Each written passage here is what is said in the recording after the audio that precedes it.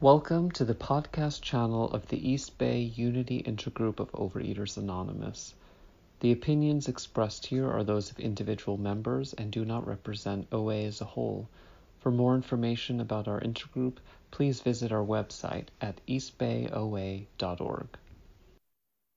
Okay, hi. You're my peeps. Hi, I'm Tina. I'm a compulsive overeater in recovery, sugar addict, ecstatic to be in recovery, nervous to be here for some reason. The miracle meeting, I don't know.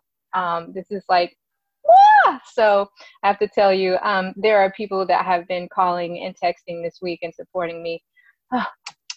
Thank you.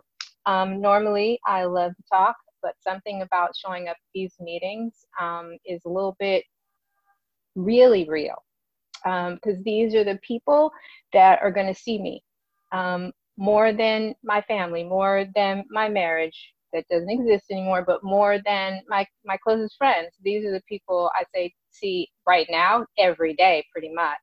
And so they see me when I'm not doing well, when I'm doing great, ups and downs, and that's really scary for me.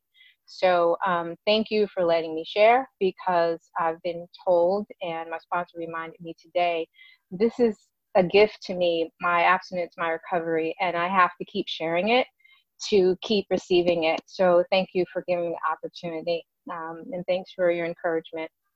I like to, I've seen my sponsor do this, and I like to read something, just it's one sentence. Figuring it out is not a tool of this program.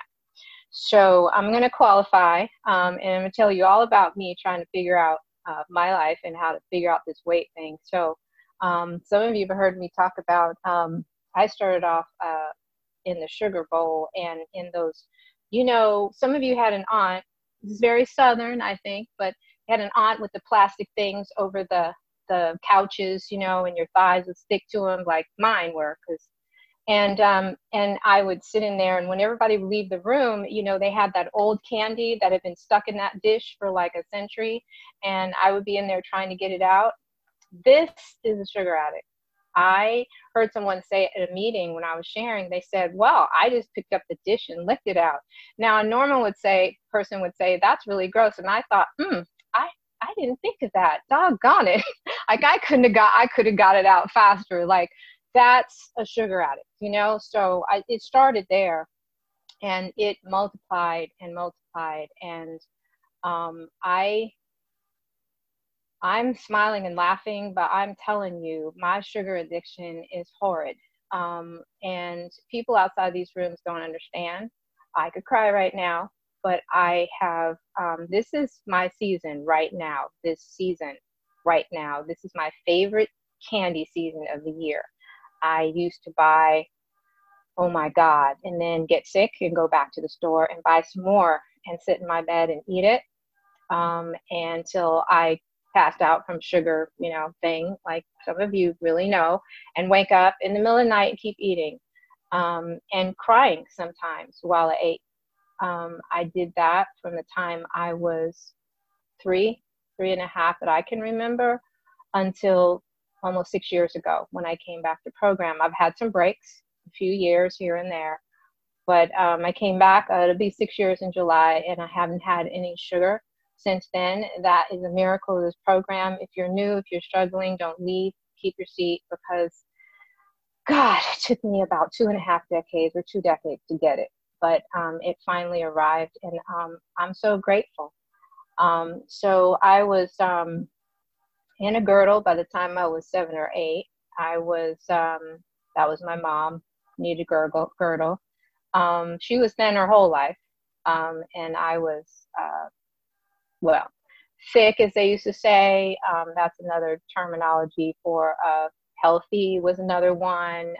Thunder thighs. Those are all references to me and my size. By the time I was in the 10 or 11, I was 150 pounds. I was 5'2", 5'1", and my mom took me to the pediatrician, and she looked over at me in a very cold and perfunctory voice. She just looked around my mother and she said, she's obese. Take her and get her weight down. And that was that. And my mom pulled me out of that room and took me to Weight Watchers when it wasn't cute. It didn't have points. It wasn't popular.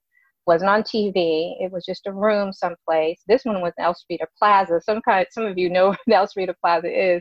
El Cerrito Plaza, and it was just a room with a lot of ladies. I was 11, and I started my program with my little book, um, and uh, and that's what I was doing at 11. And I had to follow this program that nobody in my house had to follow but me, because I was the fat one, and I'm an only child. My parents never had a weight problem, just me. And I was eternally on some kind of diet. Um, I was considered a very pretty child, but I have to tell you, I can't tell you how many times I heard, "You have such a pretty fat, but you have such a pretty face, but you're fat." Um, and I heard it over and over. I went to a casting call. I begged my mom when I was, I don't know, third grade. And I went in and sat down, and the casting director looked at me. He just bursted out laughing. He was like, "You're kidding, right?" No, um, because I was too chubby. And that I ran into that over and over again. And my self-esteem was just so low. I made choices that reflected that poor self-esteem, but nobody could really put that together with how pretty I was and how smart I was. But I kept making these choices, and I know that this compulsive overeating was driving a lot of those behaviors. I was miserable, and I remember when I was about 9, going to a church picnic. And I remember my parents kind of let me go. And that meant circling around the food table over and over. And then I remember they had like a little chest with ice cream in it, and you could just go and get how many you wanted. And when I left, I had had 9 after several plates of food and was mad because I couldn't have more. I was stuffed to the brim and so stuffed that I was miserable. But I remember the feeling today. I couldn't stuff myself enough. I could not be full enough. I wanted to get rid of some kind of feeling. I don't know, but I just, if I could have eaten more, I would have gotten more in there. And the minute that I got a reprieve, I put more in. Um, and uh, and I stole money from my mom's purse. She would leave for work in the morning, and I would steal the change out of the bottom of her purse. And I would run to the store 3 blocks down the opposite way from where I was supposed to be taking the bus. Mind you, I'm like second, third grade. I'm on the other end of the street where I'm not supposed to be, getting candy and stuff so that I could turn around and walk back 3 blocks and then a whole bunch of blocks the other direction, so that I could get this candy. Knowing what I know today about what can happen to children, I look back and think, oh my God, that could have been me. And I did get, an older boy, probably 13 or 14, one day I was going to school, and he did take my lunch money and kind of, take my thing and take my lunch money and everything. And I mean, but I kept doing it.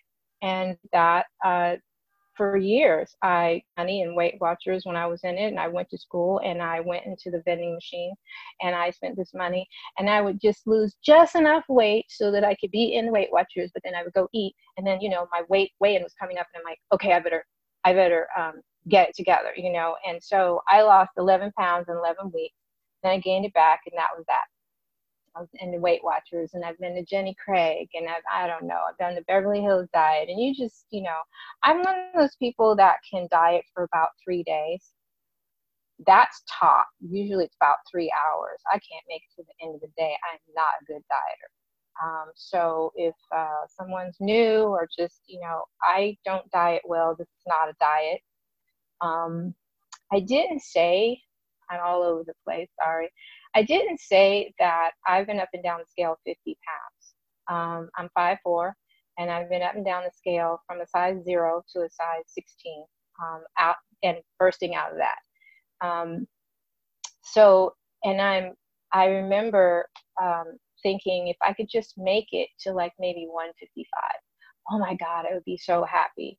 And I probably am down to about 140, 135. I rotate back and forth in between then. And just throughout the years, I've, it's hard to say, but I've lost careers behind eating. And I was an actress. I went to Los Angeles.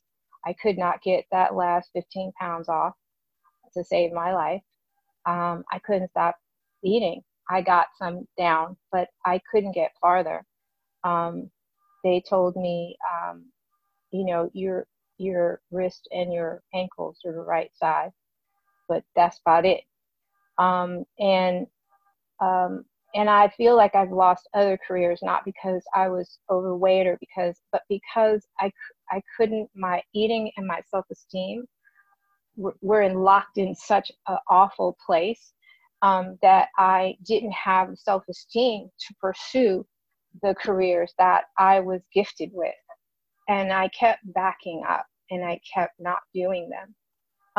And it's happened over and over too. I really want to say that depression runs in my family and anxiety. And for me, sugar and overeating is tied to those horribly. Um, I went through a decade where I was so depressed and so suicidal. I was just hanging on. And 6 years ago, um, when I got abstinent and I was able to finally put down the sugar, um, it took about, I don't know how long it took, but the depression started to recede. And I was just stunned. I'm not saying that mental health is driven by food by any stretch of the imagination, but how much of it was driven by up and down in the food, and this feelings of I'm worthless and I can't believe how tied they are to eating behaviors and eating food. I believe food's like a chemical factory anyway, but my eating seemed to go with my moods, which seemed to go with my self-esteem, and it was just up and down and up and down with my weight. And so I read in the beginning, figuring out is not one of the tools. I was taught to figure it out. I was taught to be intelligent, be smart. To this day, my mom will say, well, you're so smart. And I think, well, that didn't help much, did it? But you're brilliant. Yep, that's not helping much, is it? You got, this grade point average. Yep, that's not helping a whole lot, huh? You graduated from this college. Yep, can't keep a job. So it's like, I know that my behaviors that came from my addictive behaviors kept me from succeeding on many levels. It is through relationship, through jobs, through money, through being in relationship with friends. I mean, where I live, the ability to keep a home, it has just gone through my life like a sledgehammer. There's a thing in the blue book, big book that talks about, it's like a wrecking ball. Fear, just, and a addict's behavior is like a wrecking ball. It just went through my life, and I couldn't believe when I started to do my inventories, I couldn't believe that the wreckage that was laying there. I just thought, this is all, look at the wreckage of my life, and look how long I've been an addict. Look how long I've been, doing this. Oh my God. And look what it's done. I hope I'm making sense. I just expected it to come out differently. But I hope that it's helping somebody. So how it was, I couldn't diet. My self-esteem was really low. And I'm just going to tell you, I was voted, pretty this. I was a cheerleader, good student, that kind of thing. But I would go home and cry and I was so miserable. I was just so, I hurt so bad inside. And people just thought, you know, your life is perfect. And I didn't even want to be on the planet most of the time. And I had a mask that I called it. I wore a lot of makeup. And I was like, if I could just make it thick enough and whatever, if I could just hide enough in whatever people thought I was, that they wouldn't see me. They wouldn't see what was underneath, because I thought what was underneath was too repulsive to be accepted. Um, Oof, I know it's gonna come out, but there it is. I say this because I don't feel that way now. I told my sponsor I wanted this to be in some kind of order. My HP has got a handle on this. So I I told my sponsor today that excuse me. Um, Yesterday, because I'm working the steps around so I guess this is how it is today. And I don't know, I'll tell you what happened in a minute, but how it is today. I have been working the steps around the other parts of my life. And so part of that has been because there are parts of my life that aren't in order yet. And so I've been applying them to stubborn resentments and shame that won't leave. And I'm like, oh my goodness, you know, what do I do? And I have a great sponsor, and she's like, you know, everybody in the program's like, throw the steps at it, you know? And so I really got to this thing around shame. There were just things I just couldn't shake. I was just so ashamed. I'm like, I've just started to pursue the career I feel, the gifts that I've been given, and I'm like, what if those things come out? What if people find out? Oh my God. And so I started to apply the steps to that, and I started to do what my sponsor told me to do. And yesterday I got up, and something in me, um, I don't know. Somebody said something to me during the day about being embarrassed, and I said, no, I'm not going to be embarrassed about anything. I'm done with that. It's a waste of time. I'm telling you, I thought, who's talking? That can't be me. Who's saying that? And in my heart and in my body, in my spirit and everything, I heard a soft voice talking to me throughout the day. When these thoughts would come up about being ashamed, it's like, nope. You don't have to be ashamed. And I'm like, but what if someone finds out? It's like, so? And they find out. I mean, and okay, you're far from perfect. You're flawed. Okay, so what? And I was thinking, but I want to be like those other people that have a perfect home, and their car is so neat, and they have everything in order, and they, you know, they're like proper people, you know, like they're mature and they have it together, unlike me. And his voice is like, okay, well, you are you. You have what you have. Don't worry about what they have. And if they don't like you, too bad. I mean, so what? I mean, it'll hurt your feelings, but so what?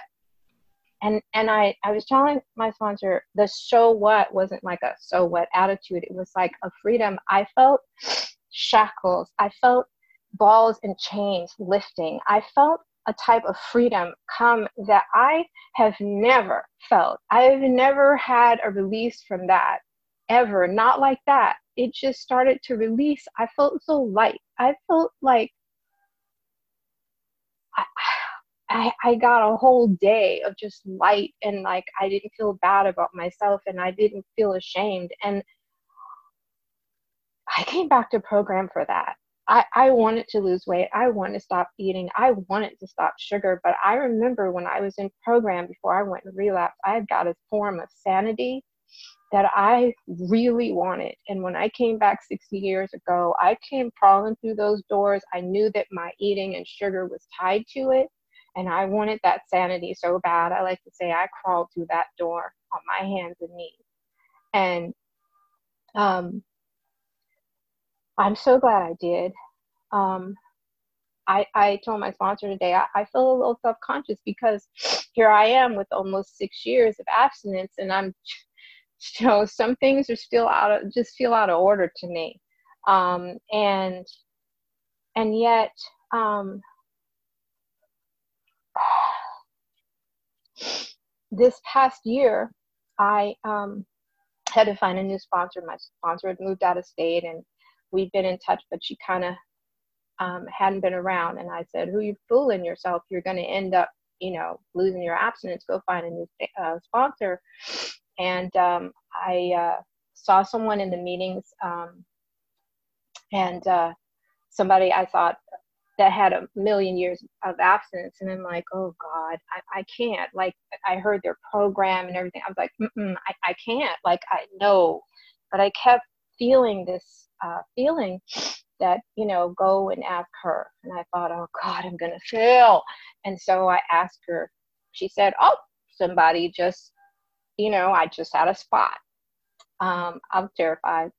And it's been a year. I say this to say, in this year, I broke off almost a 7-year relationship. I moved. I changed jobs. I took a different job, a third of the salary I was making, so I could keep my sanity while my mom was diagnosed with Alzheimer's.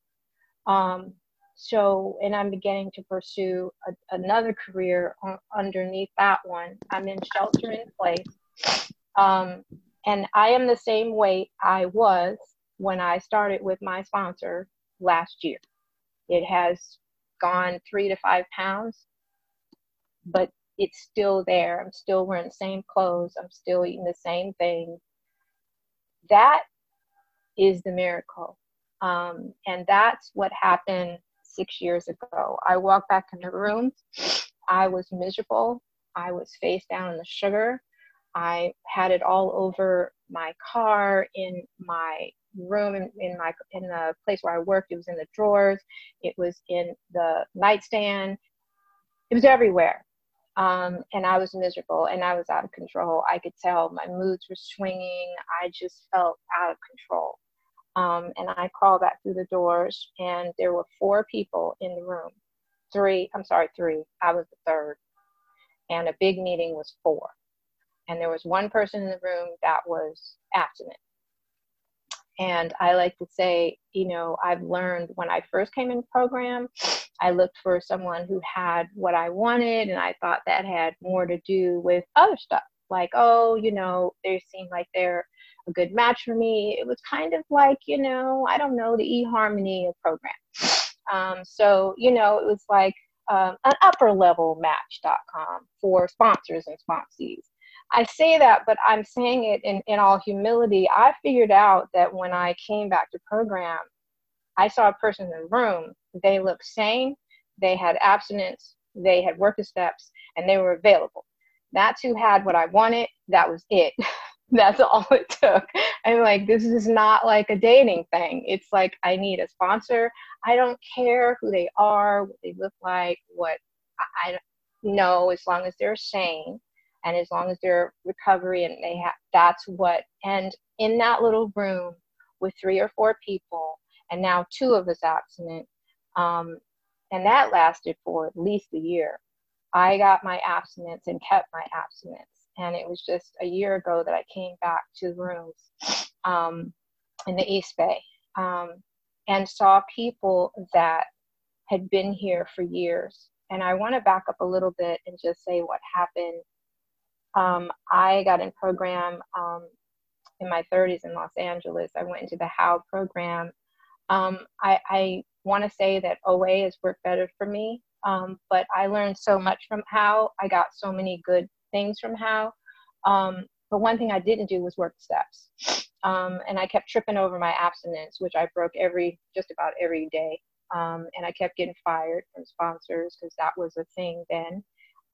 But when I got into regular OA and I got a sponsor, and she said, here's your food plan. It was really simple, really easy. And I thought it was way too easy. It never worked. She said, we're going to work the steps. And we started working the steps. I got my abstinence. I left. I relapsed because I didn't finish. I believe because I didn't finish step 8 and 9. I tripped on it. I wouldn't go see my sponsor. I got scared, and I wouldn't finish it. About 6 months to a year later, I relapsed and I couldn't come back in the rooms. But I will say this, I tried to come back in, and I have to say, people said to me, come back, hold on to your seat.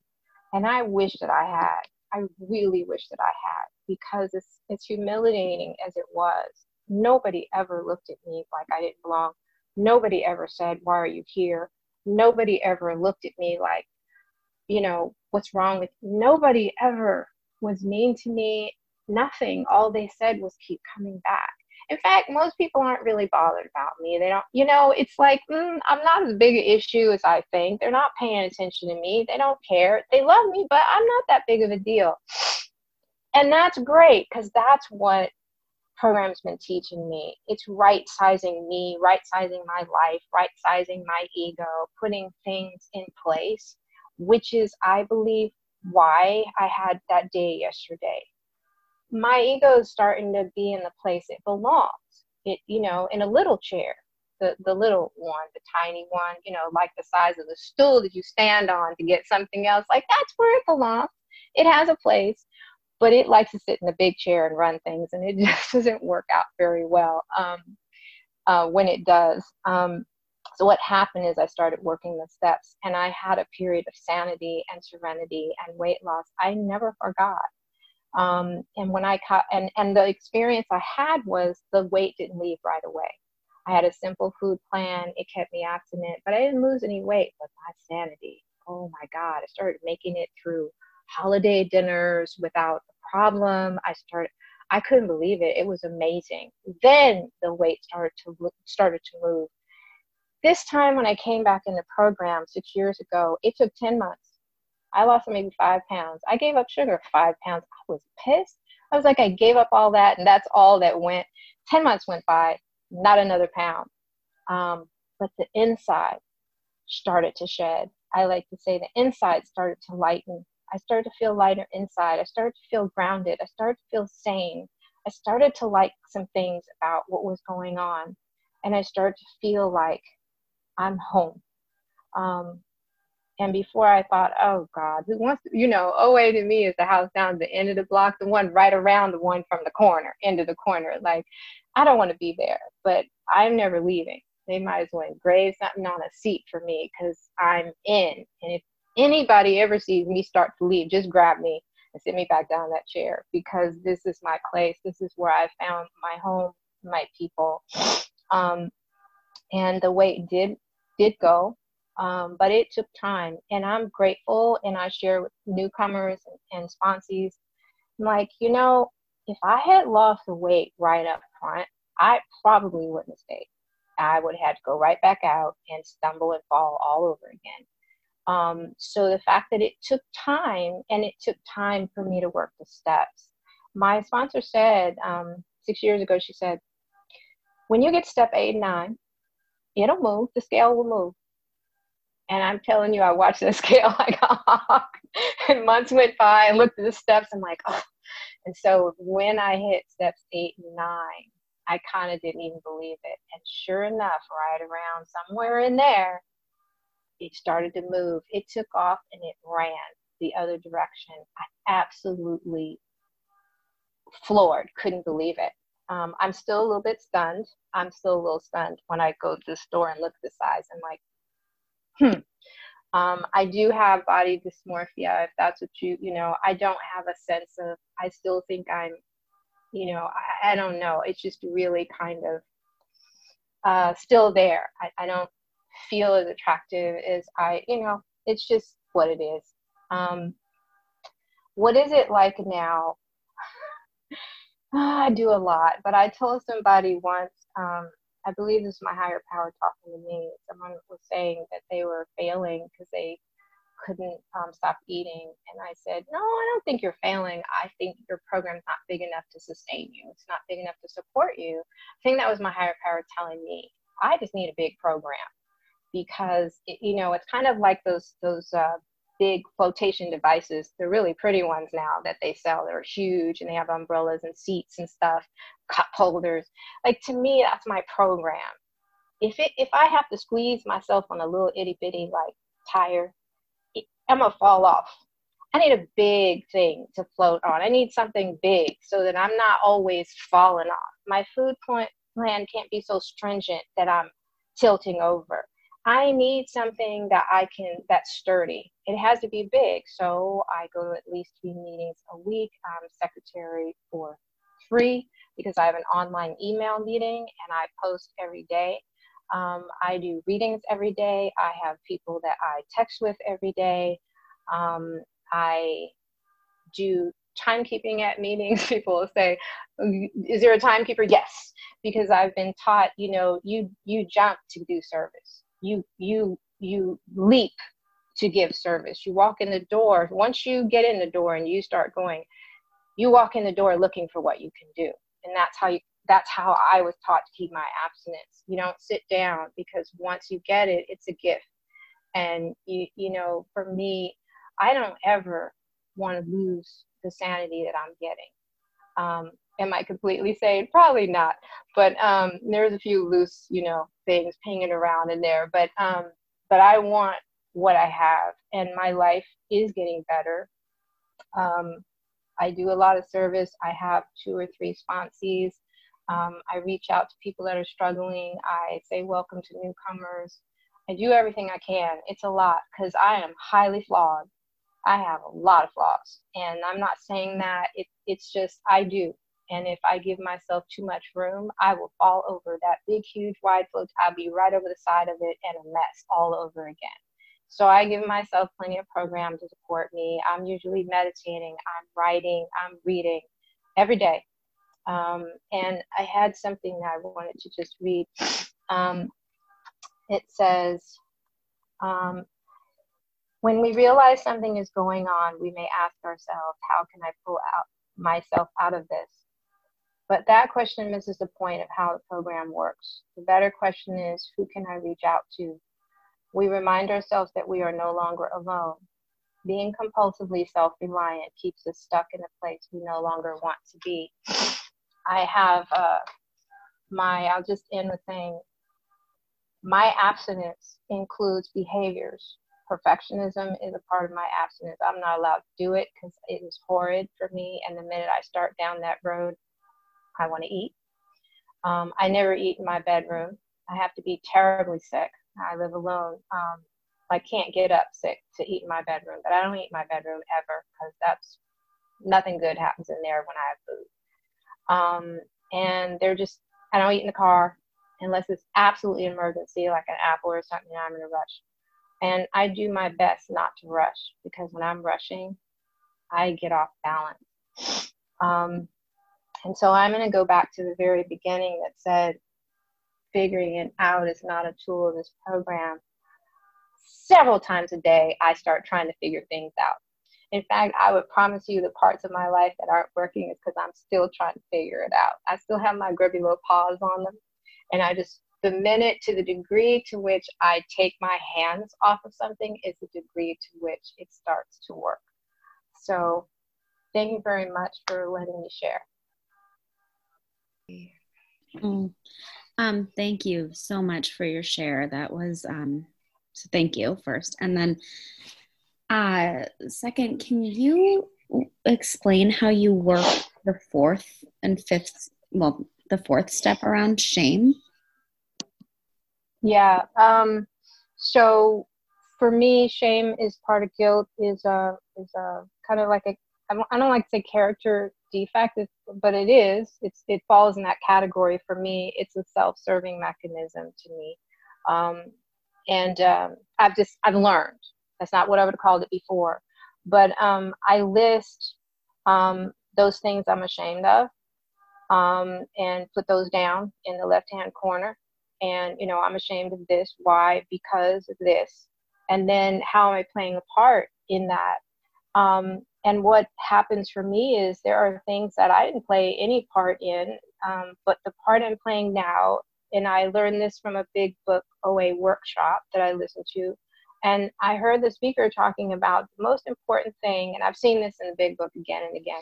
The most important thing is what I think happened, and then what I'm contributing to it. The stuff in the middle doesn't really matter as much as what part am I playing? And I remember the speaker saying, the part you may be playing is you just won't accept it.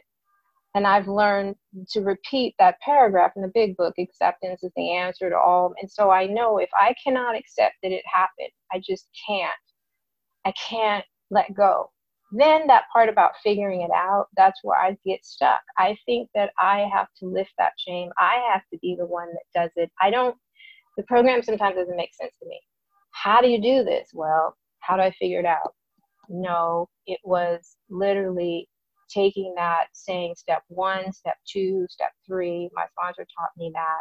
Put it in my God box and say, I can't.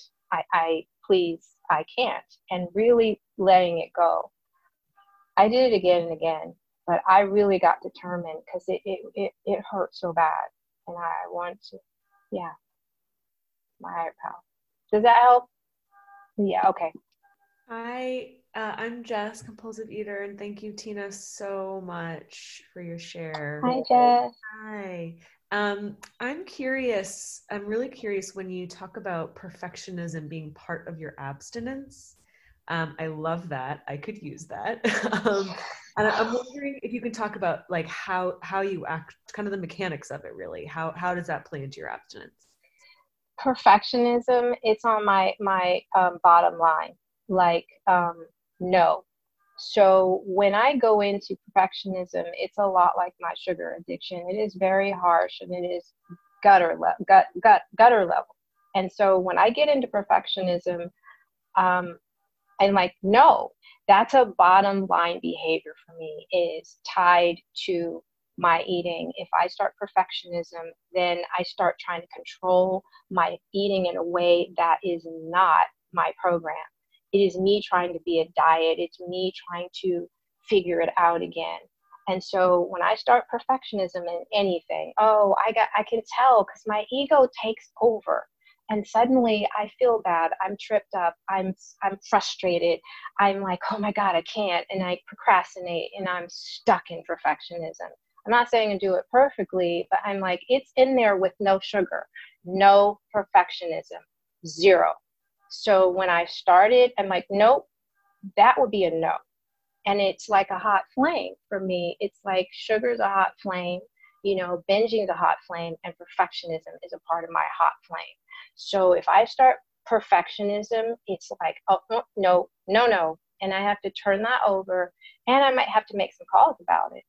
And it's through and through me. But I am working it like I'm working the rest of my program.